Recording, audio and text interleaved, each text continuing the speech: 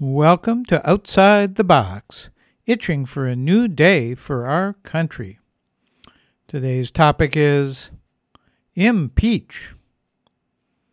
The headlines today are all about Congress's impeachment of the U.S. president for trying to investigate a political opponent by pressuring the president of Ukraine, abuse of power, and obstruction of an investigation.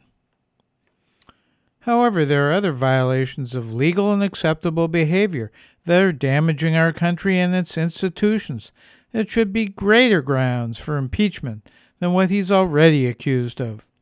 Here are some of the most egregious. Lying.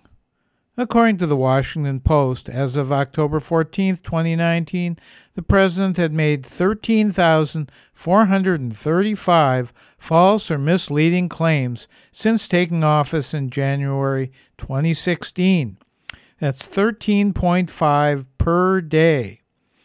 The New York Times calculated that the current White House resident had told almost 6 times as many falsehoods in his first 10 months as Barack Obama told in 8 years as president. We now have to assume the president is lying, unless it's independently confirmed. Torture.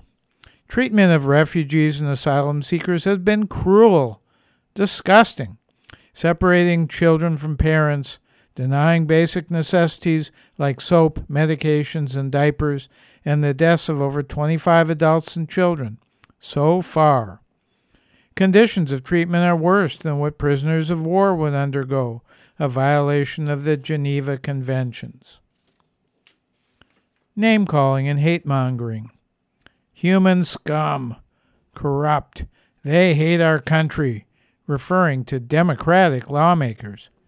Recent presidential rhetoric has created a super-partisanship split. Insulting comments about women, immigrants, Muslims, and numerous racial groups have incited racist and sexist violence and white supremacist activity. Refusal to release personal information. Is the president committed first to our country's best interest or to his own financial empire? We don't know, because his economic interests are not transparent. He refuses to release tax returns. He may have violated the Constitution's Emoluments Clause, which prohibits personally benefiting from payments by foreign governments. He tried to use his own Miami resort for a G7 economic summit. He's stonewalled efforts to determine whether his payments to female porn stars were violations of campaign finance laws. Non-cooperation with investigations.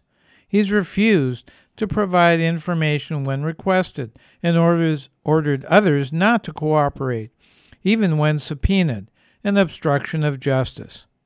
But not just for impeachment hearings, but in many other situations where Congress, the FBI, media, or others are trying to find out something illegal or immoral he's done.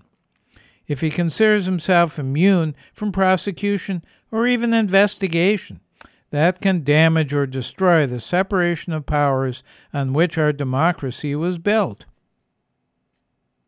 There are other charges against the president. One is bribery for urging Republican donors to send checks to senators who will be jurors who oppose impeachment. There are continuing allegations of sexual misconduct, including rape.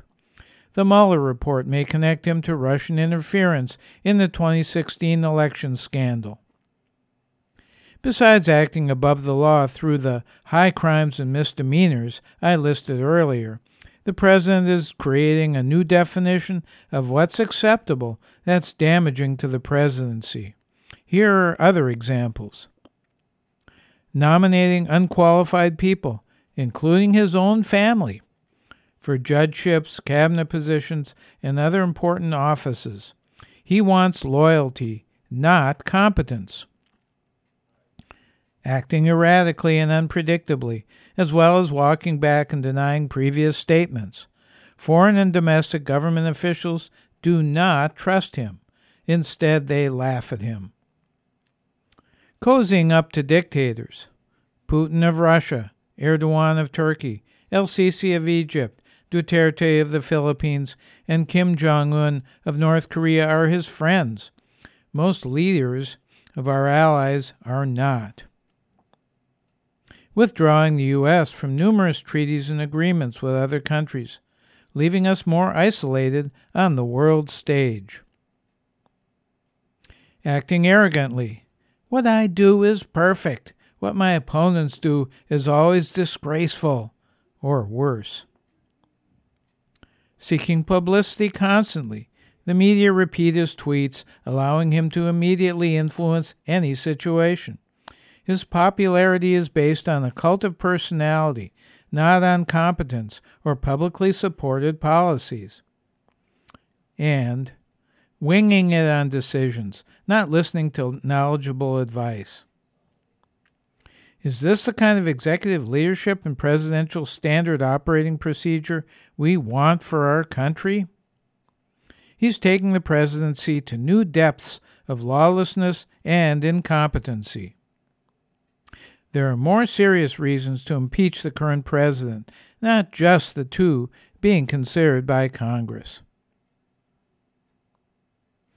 Would you vote to impeach? I'm Larry Dansinger, eager to lower my blood pressure by getting rid of this scourge on our country.